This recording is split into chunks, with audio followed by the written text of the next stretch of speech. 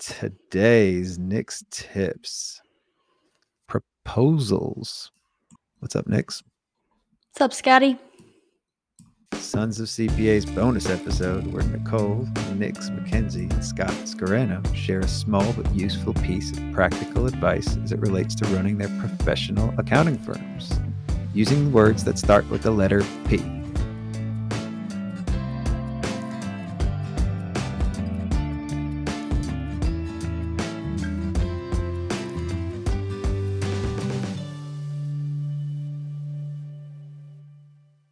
Today, we are talking about proposals, proposal software to be more specific. We actually planned a little bit more on this, and we have points. We have different points to project. Where do we start? Yeah, so I think proposal softwares are a huge part of the sales process. So we've got 5 things that we look for in proposal software, and then we can talk about what we each use because we each use a different proposal software. So we can talk about the differences between the two. I have Practice Ignition, right? And I have GoProposal. We've been using GoProposal for 2 years, and it's completely changed our sales process. It's amazing. We love it. They have something different to offer than Practice Ignition. I've built up Practice Ignition to basically be a delivery method, but not necessarily a pricing tool. Yeah, I think that's the main differentiator for GoProposal. It's really a pricing tool. It's proposal software, but it is a pricing tool, and there's a whole pricing methodology around it that the founder he does a lot in social media, does a lot of video, and he's really an advocate for accountants and value pricing and charging what we're worth. So I think it's a really good framework. He's a fixed pricing fanatic. Like he's not necessarily a value pricing disciple. He's just fixed pricing, and he believes that you shouldn't be offering more than one option. So it's a dichotomy that it's hard for me to grasp. It's hard for me to sit in the middle of one person saying you should definitely offer 3 options. That's the best way to present your proposals. And there's somebody else saying you need to give one option. Yes, that's a good point. We don't do the options, and everybody in the industry right now is saying do the options. We don't do options. We do one proposal, one price, and then if we present it to the client and it's too much, then we'll take off services. And we also I love this there's at the bottom of it, there's services to consider. So let's say you set it up with just accounting, payroll, bookkeeping services, but based on the conversation that you had with them that they need cash flow forecasting. Then you can put that into services to consider and say, here's your price as it stands. But based on our conversation, it sounds like you have cash flow issues. We can add it on if you want for this price. So I think it's a really good tool to have a conversation with the client around and let them choose what works for them.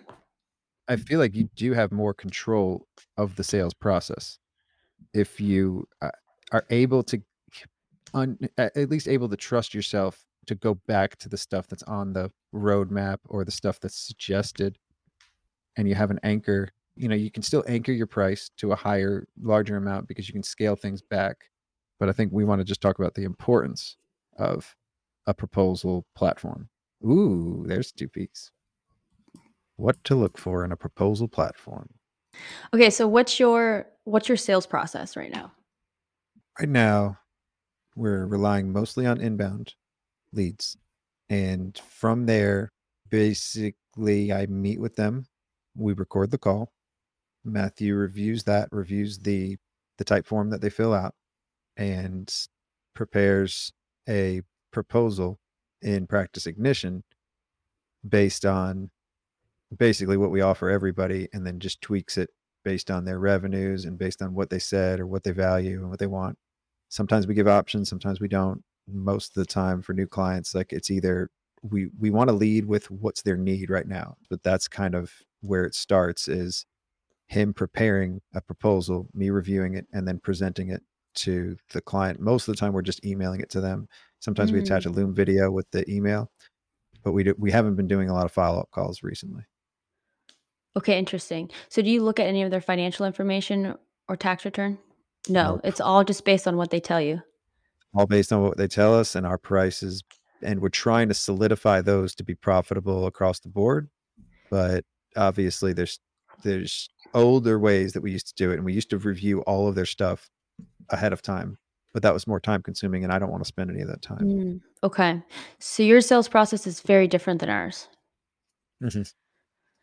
So our sales process is they send an inquiry or I get an email introduction through someone in my network. They fill out a HubSpot form.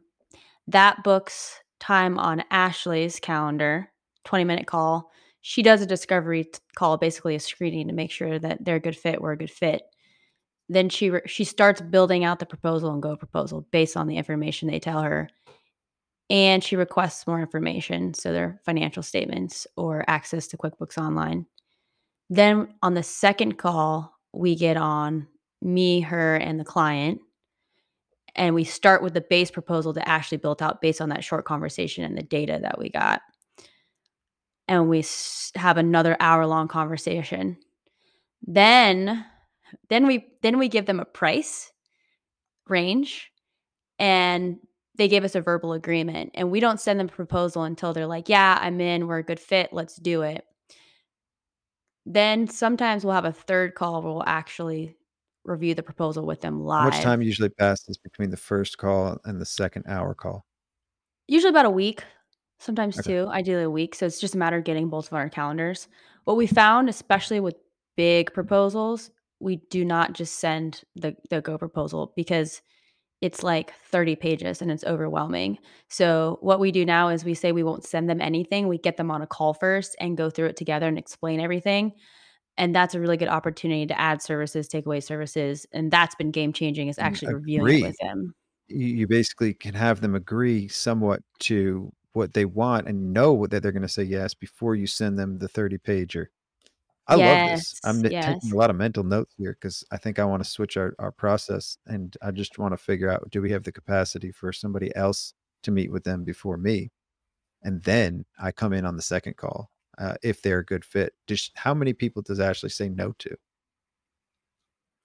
Well, the intake questionnaire typically filters out some if they're not the right industry or size, and then by the time they if they answer all those questions in the way that we want them to, then they get a call with her. So I would say about 70% are yes, because if they don't answer the questions correctly on that questionnaire, then we You refer them already out done somewhere a pretty else. good job. Mhm. Yeah, And so then it's you just a already understand. personality fit, right? That's really cool. I dig it.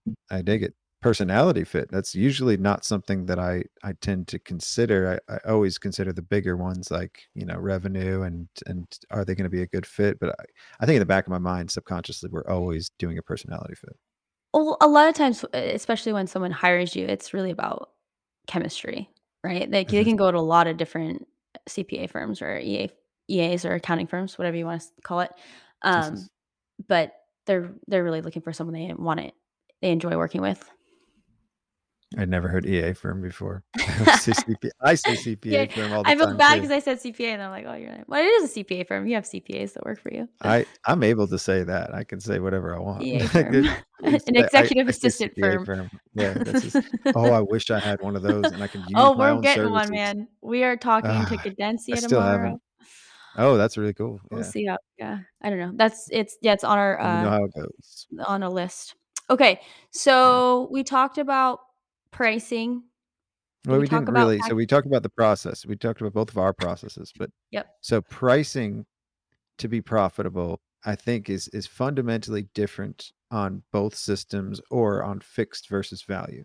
Mhm. So fixed price model and a scalable price menu is what you use on Go Proposal. So the backbone of everything you said on your process is based on, here's the services we're going to offer, and this is our price for that. Now you could tweak that however you want, and that's everybody's able to do that, and that's the value pricing technique. I think in any case, either one, you want to have some walkaway price or some baseline Yep. that you offer to almost everybody, and then ratchet it up a little bit here and there based on other factors like employee count, revenue, industry, which transactions, like however you want to do it. And value pricing and fixed pricing can be very similar in a lot of ways. Yeah, I It's think of just, yeah. value pricing as the plug. So there's Here's the price, and then the plug is up or down depending on what you think the client's going to pay. Yeah, Usually that's hopefully your up, but yeah, the plug. I love that because that's what we used to do on tax returns. What's yeah, the just difference plug here? it. Plug it. Just plug it on the no, Ackerman would hate if I said that out loud. Don't tell him. He probably Plug it won't to listen to this miscellaneous. anyway. Yeah, plug it plug it to miscellaneous. No, not even plug it to miscellaneous, but plug it to retained earnings or No, one of no, don't those. do that. Just plug it Undeposited there. funds, ask my Yeah. accountant. Plug it to shareholders distributions, something like Beginning that. balance equity. Yeah. Any balance, just throw to shareholders, bucket it up or down.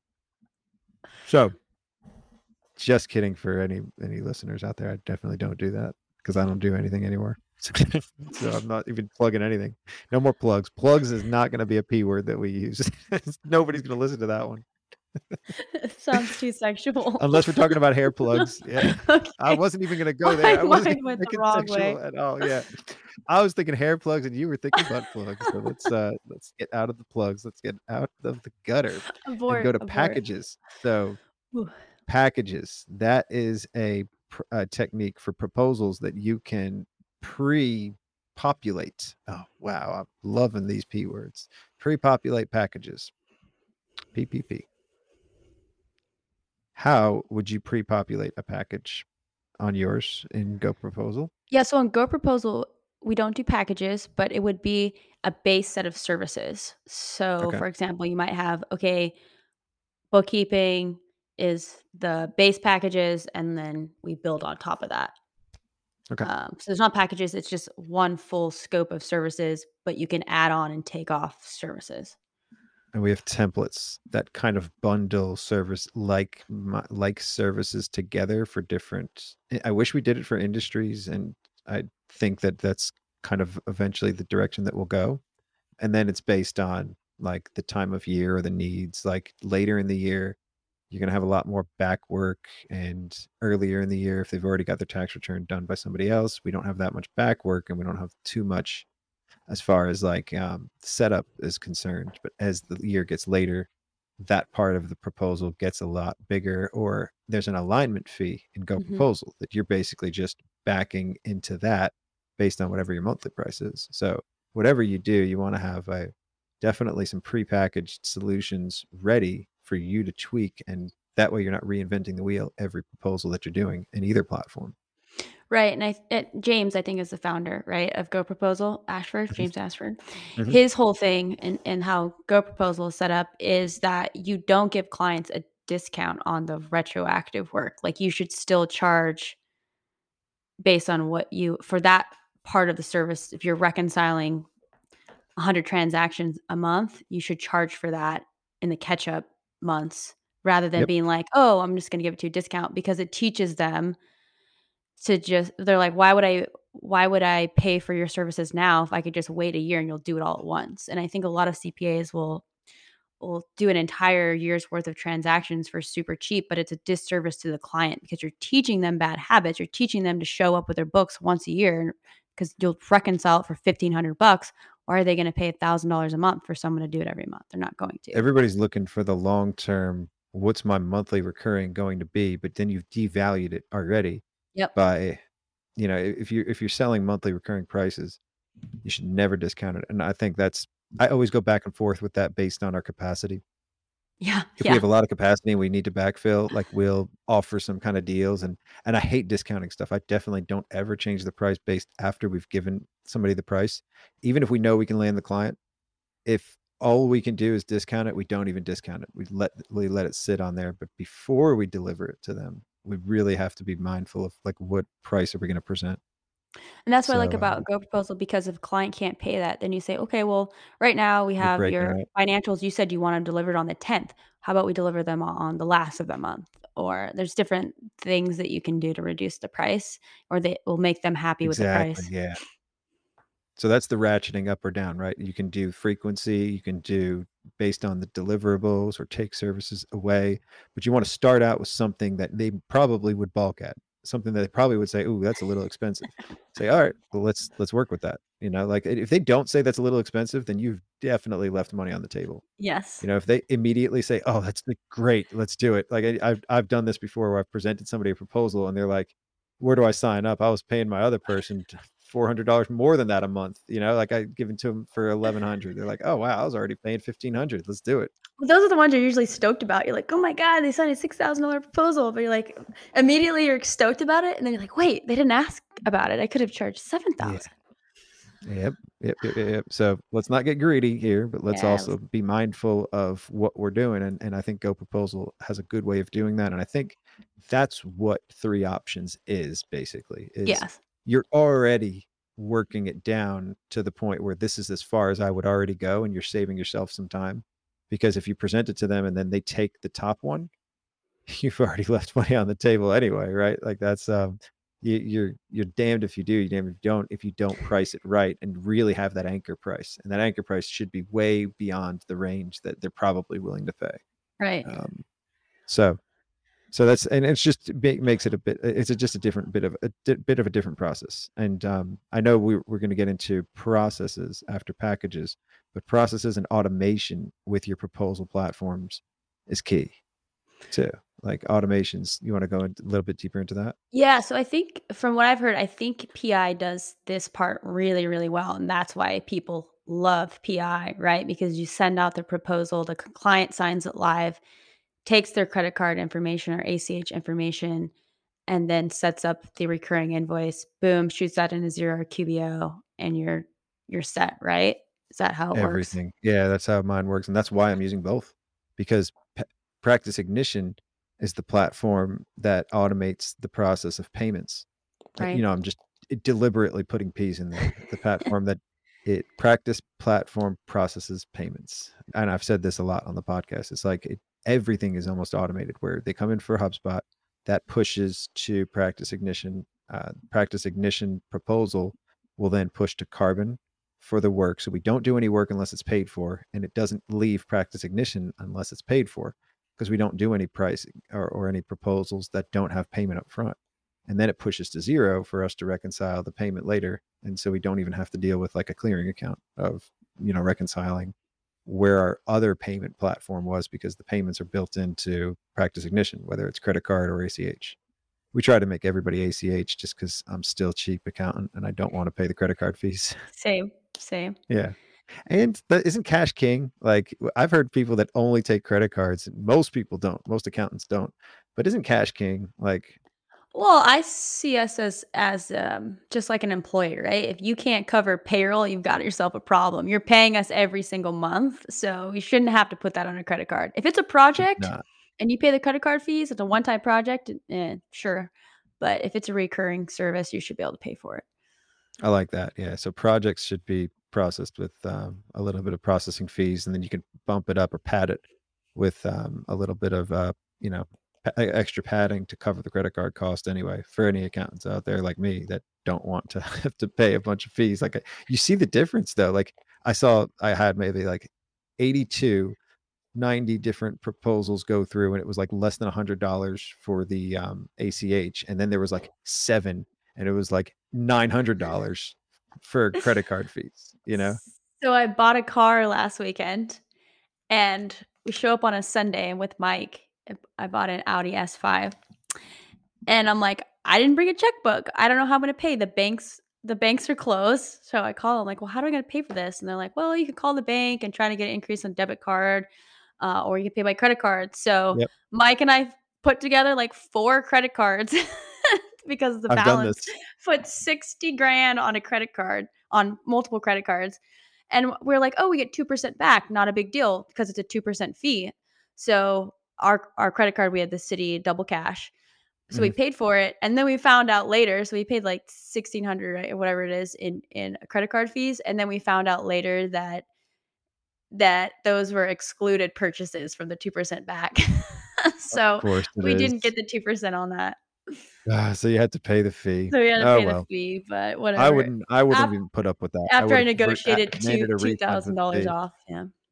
I would have demanded a refund of the fee. Like I would have said, "No, you know what? This was under false pretenses. I'm bringing the car back. Sorry, I got my." Yeah, no, but I love it. I already I like that car because a five looks like an S, and so it looks like my initials anyway.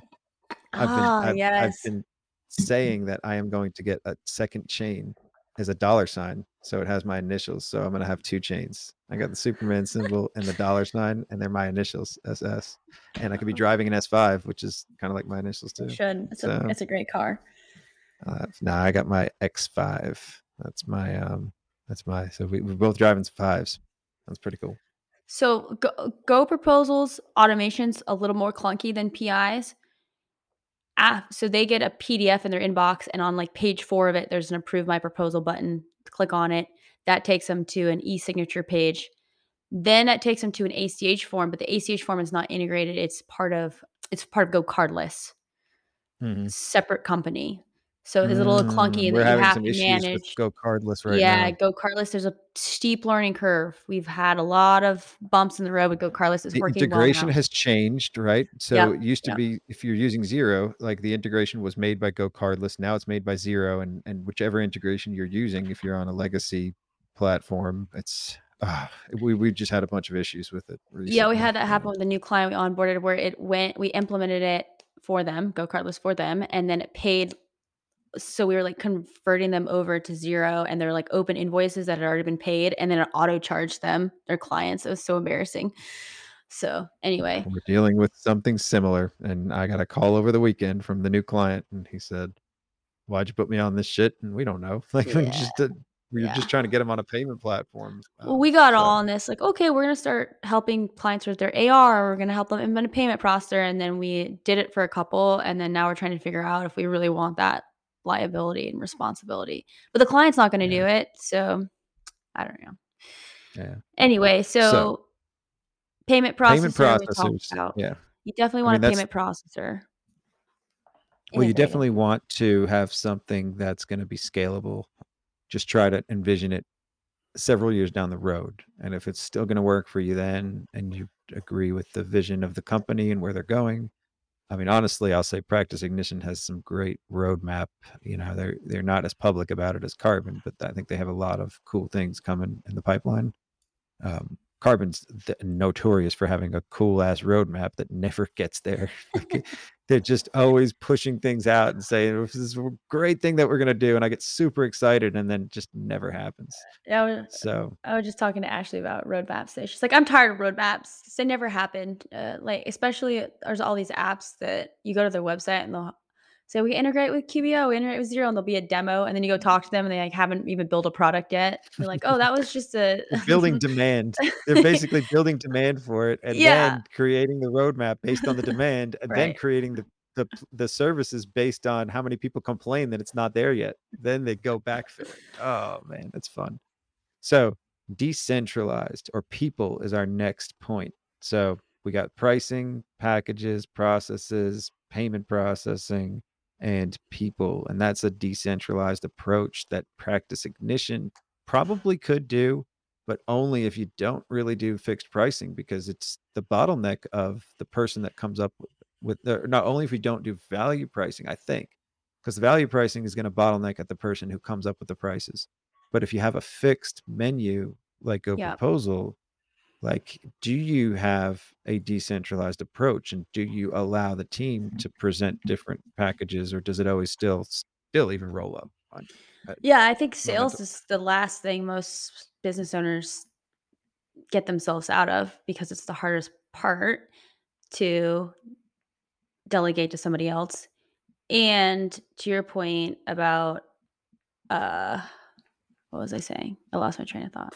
Well, this is actually really cool because it connected me to what Blake did at his cloud source accounting firm.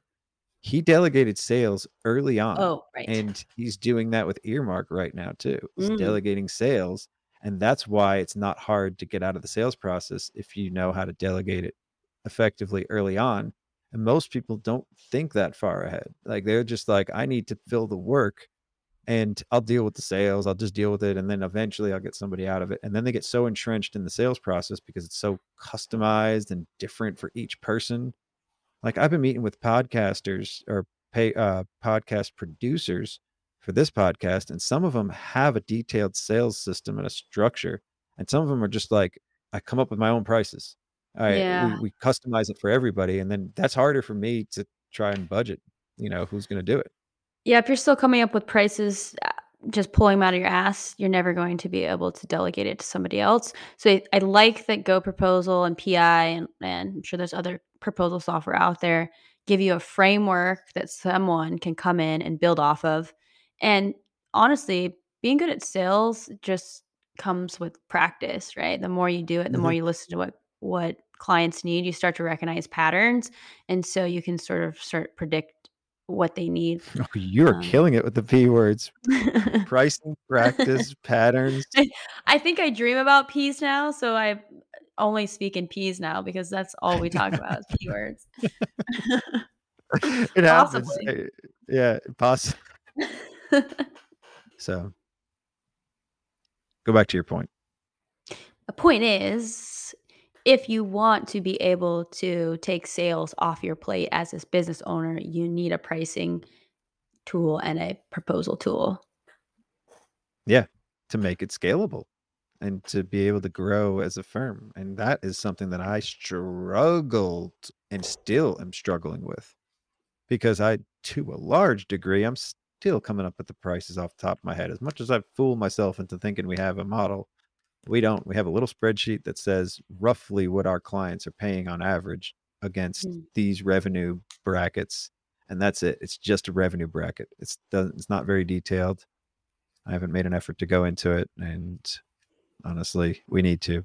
And we need to figure that out so we can start using Go Proposal. So we paying for it. We're not really using it yet because I don't have something that I'm comfortable with.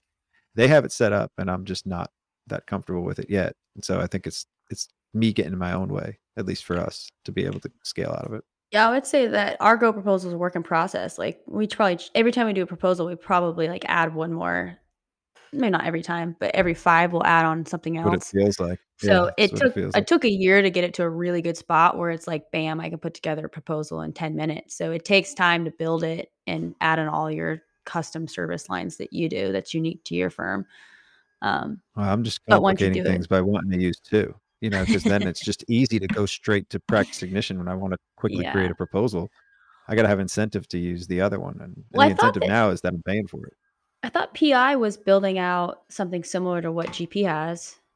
I hope so.